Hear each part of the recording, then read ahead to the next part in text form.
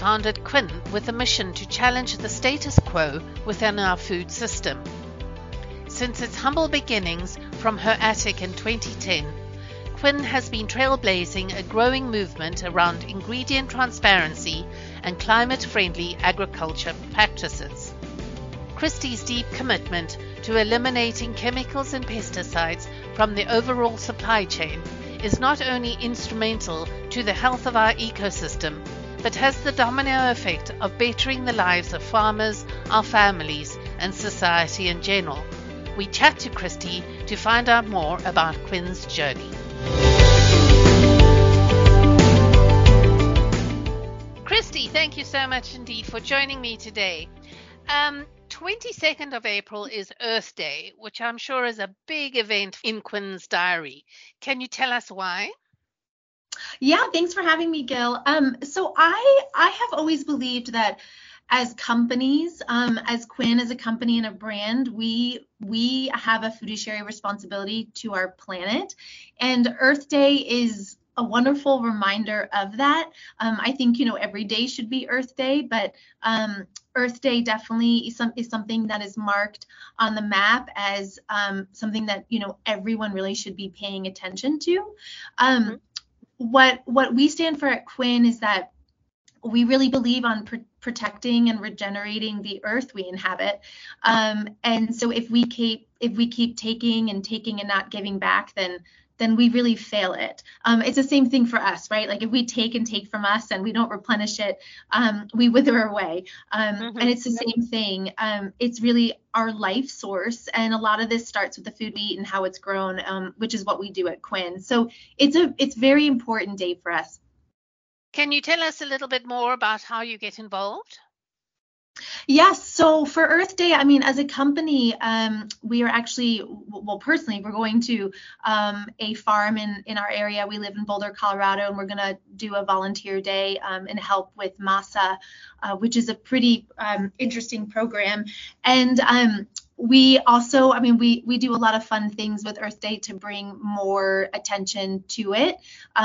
We are a salty snack company, so we're a fun company, but doing a lot of good in the ag space. So the whole month of April, we're really trying to push awareness around Earth Day and get more of our consumers involved on why it's so important. You also like to get very involved with regenerative agriculture. For those who do not know, can you explain what regenerative agriculture is? Yeah, so I think in order to really explain this for those who don't know, so I think that regenerative agriculture means different things to different people, especially different things to different companies and brands. And I'll try and give the Cliff Notes version here, but for those who are not familiar, 95% of our food supply depends on our topsoil to grow it. And Dave Vetter is one of our farmers. We've worked with him for almost 13 years now. And he once told us that, a 6-inch layer of a not so significant portion of our Earth's crust is dependent on this. And so if you think about it, the U.S. soil used for crops is eroding 10 times faster than it can be replenished. The erosion in North American grain yields are expected to drop by 25% in the year 2050. And this erosion can also lead up to 50% of loss in crop yields, which is pretty drastic, right? But yet, we're expecting our soil to feed 9 billion people by 2050. So that's a big thing for us. As Quinn defines regenerative agriculture, we have 895 million of acres of farmland in the United States, and only 9.3 of them are organic. Sorry, Gil, I feel like I've been talking since Expo West and I'm losing my voice. But which is great. The focus on organic is absolutely necessary. So we're seeing a lot of progress getting certain pesticides and chemicals out of the system. But at Quinn, we were trying to figure out, okay, well, what are we doing with the rest of 99% of agriculture? And how do we grow food in a way that has a measurable impact on the health of our soil and our ecosystems and communities? And how do we define regenerative agriculture? And so that's something that we've really taken a close look at. But from my perspective, and Dave Vetter also taught me this, is that, I have 3 boys, and the idea was, how do we get the pesticides and synthetics and herbicides out of our food system? Let's start there. And Dave, once told me that you really can't do that until you create a healthy ecosystem in the soil where it's thriving. And that's where we started to learn more about crop rotation, less to no tillage, introducing livestock, creating this massive ecosystem that captures carbon, but also provides a more nutrient dense product, and then also increases your food security down the road. So we really think about it a little bit more holistically. We are not into certifications. We're working, and we'll get into this in a second, but we're really working to verify practices on our farms that we work with, and to convert conventional over into regenerative. And regenerative for us really means, the following is to eliminate over time synthetics and herbicides and pesticides, and then creating just kind of like how Mother Nature intended us to grow our food. You have also recently partnered with the Soil Carbon Initiative. Can you tell us more about that? Yeah, so they're very aligned with our mindset.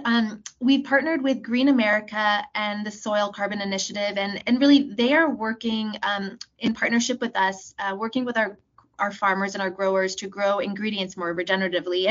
And we know this is not an overnight solution. This takes decades, right? So it's a verification program.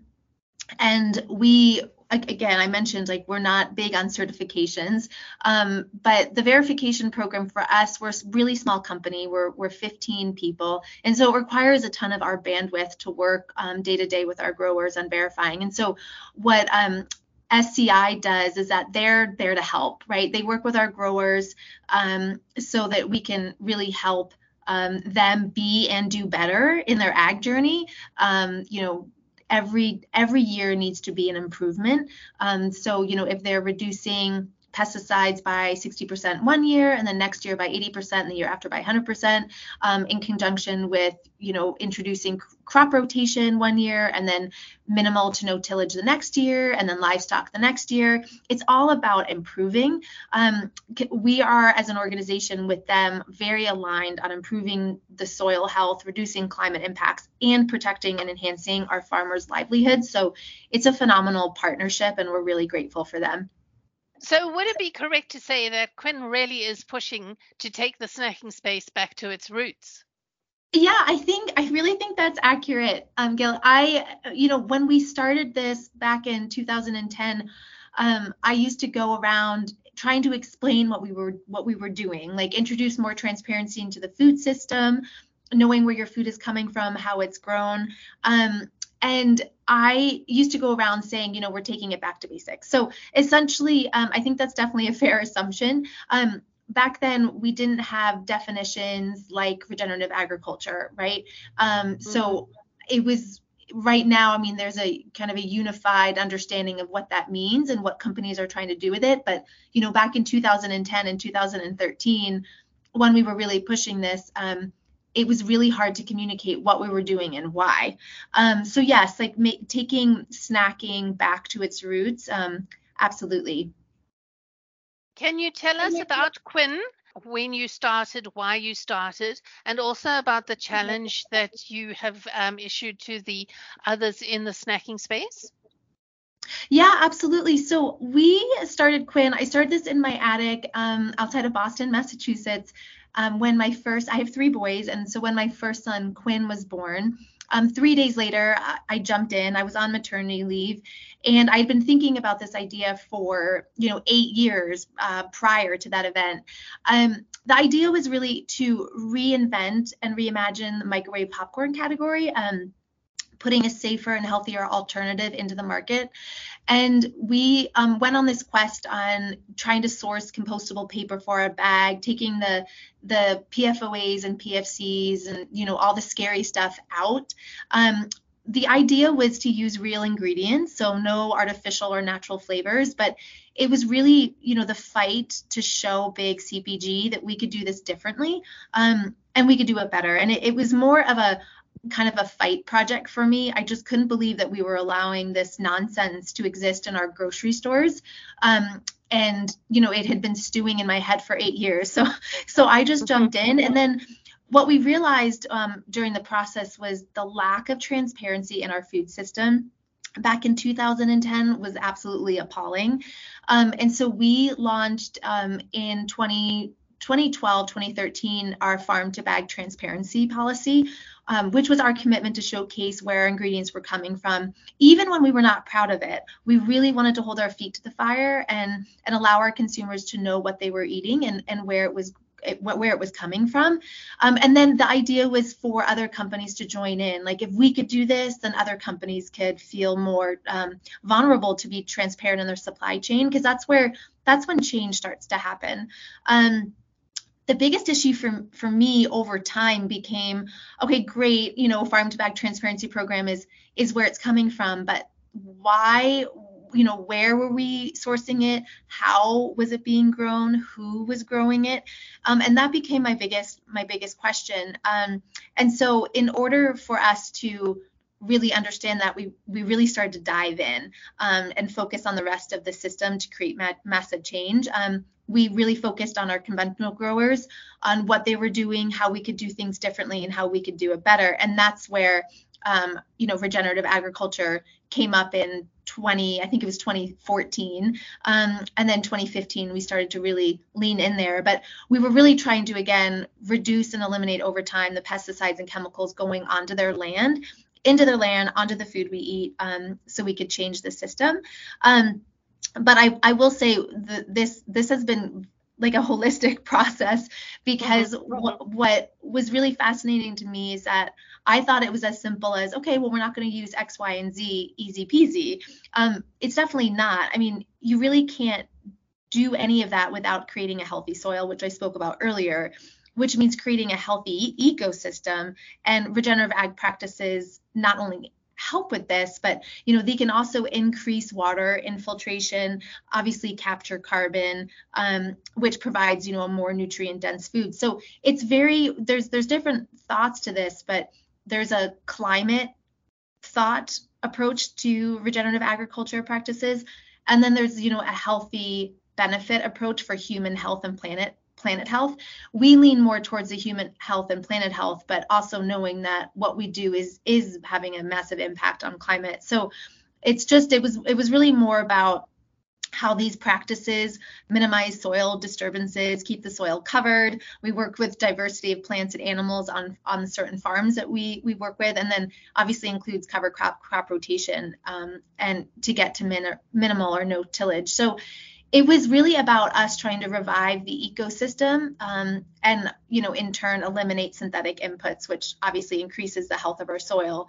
And now studies are finally coming out. I mean, back then it was more of a gut feeling for me, but the idea was that if we could do this, we would produce a healthier, better for you crop. And actually studies are coming out now that it produces a more nutrient dense crop, which is not only better for our microbiome, but it's also this has a correlation to mental health now. So it's really important for the health of our society that we grow this way to set up the domino effect that this has thousands of years out from now. It's not about us, right? It's about future generations to come. It's really important that we all start now. Have you noticed a bigger uptake by others in the sector following these practices, or being more aware of the necessity of these practices?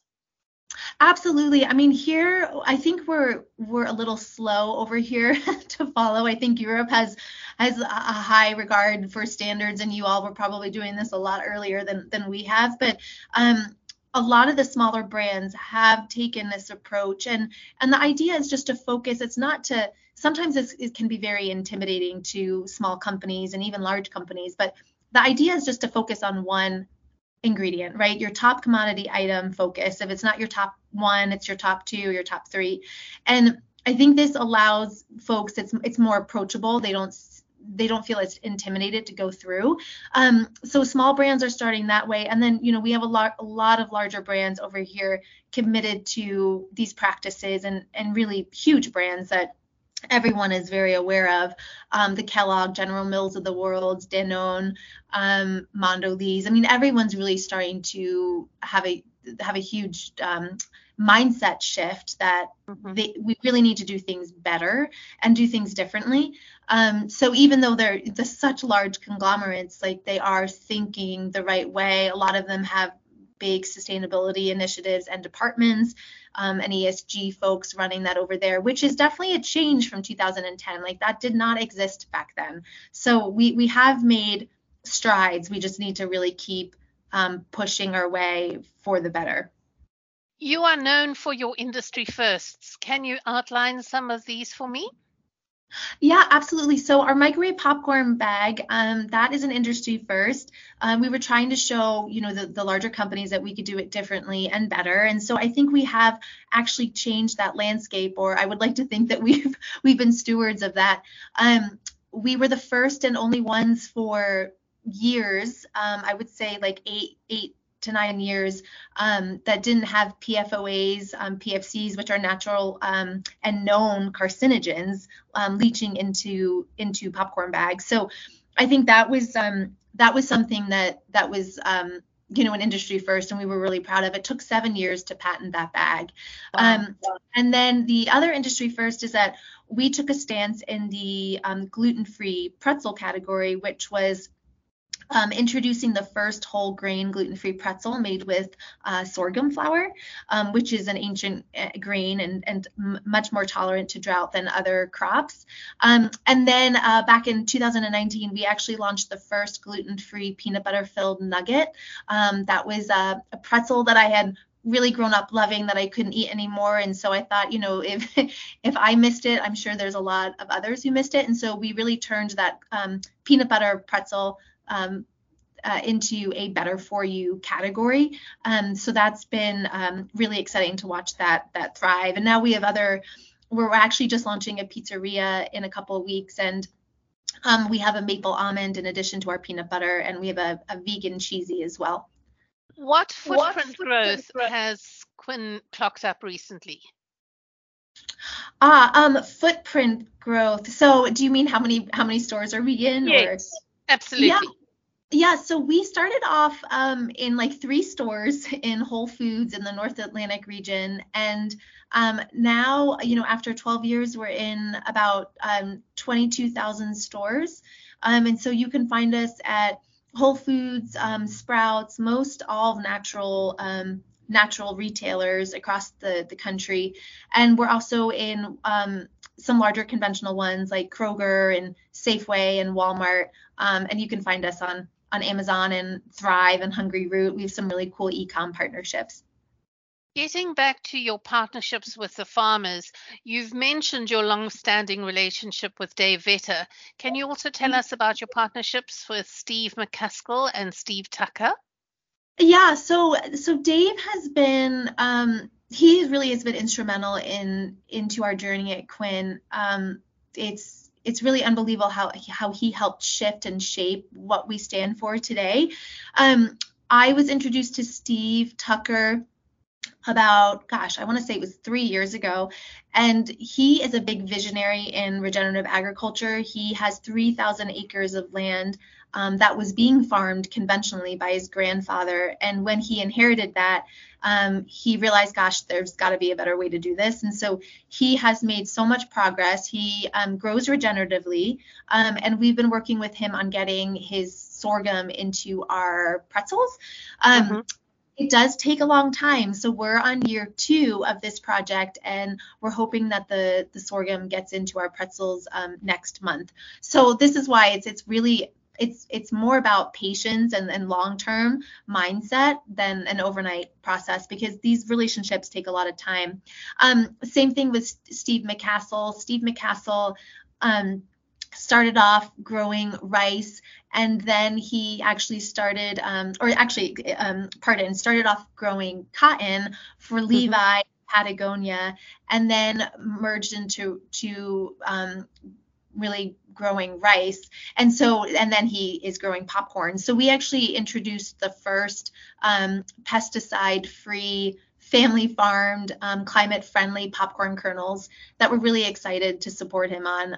And then we're hoping to use his rice in our pretzel soon. But it's really about creating long-term relationships. We really do not want to create short-term relationships with this. We know this is, a 5 to 10 year out projects really. So we've been really fortunate. We have a lot of other growers in the pipeline, but we're trying to, be pragmatic and work with Green America and the Soil Carbon Initiative to help verify these partners.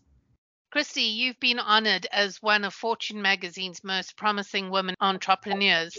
Can you tell us more about this?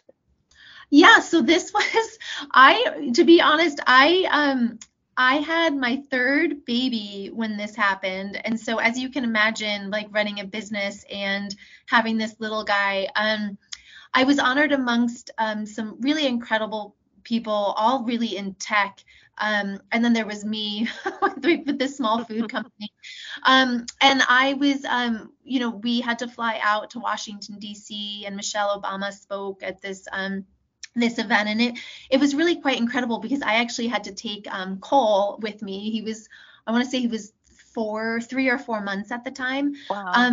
And it was just and so as you can imagine, I was pretty much sleep deprived, so I don't really recall a lot of it. But the CEO of Xerox was there, and there were so many other phenomenal women leaders that it was kind of surreal, to be honest. I try and live up to that name every time that I come into the office, and I really, it's such a privilege to be in my seat.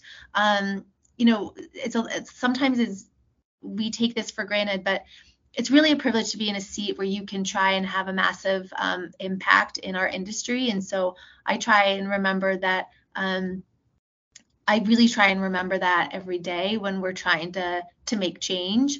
It's definitely not for the faint of heart, but it's something that I really believe in, and we're very mission driven over here. So it was great to be honored as one of Fortune magazine's most promising women entrepreneurs, and there's so many of us that deserve to be recognized. But I just feel grateful that I'm in this seat that I'm in.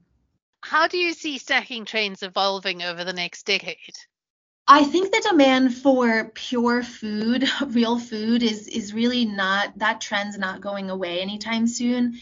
Right. Especially as as mom. I mean, I'm definitely, a mom of now. They're 12, 9, and 7, and it's now I'm competing for attention against the Frito-Lays of the world. I mean, they go into school and all their friends, their parents shop at Costco in addition to Whole Foods. And what we're finding is that, even a lot of the influencers and YouTubers are backing, brands like Takis and Doritos and Cheetos and all the stuff that we really stand against, right? So even in my own household, it's really hard to compete against that when there's so much influence around these larger brands and they have so much money. And so I really hope that consumers can demand more from them and really challenge them. Like, why are they coming into our space with artificial and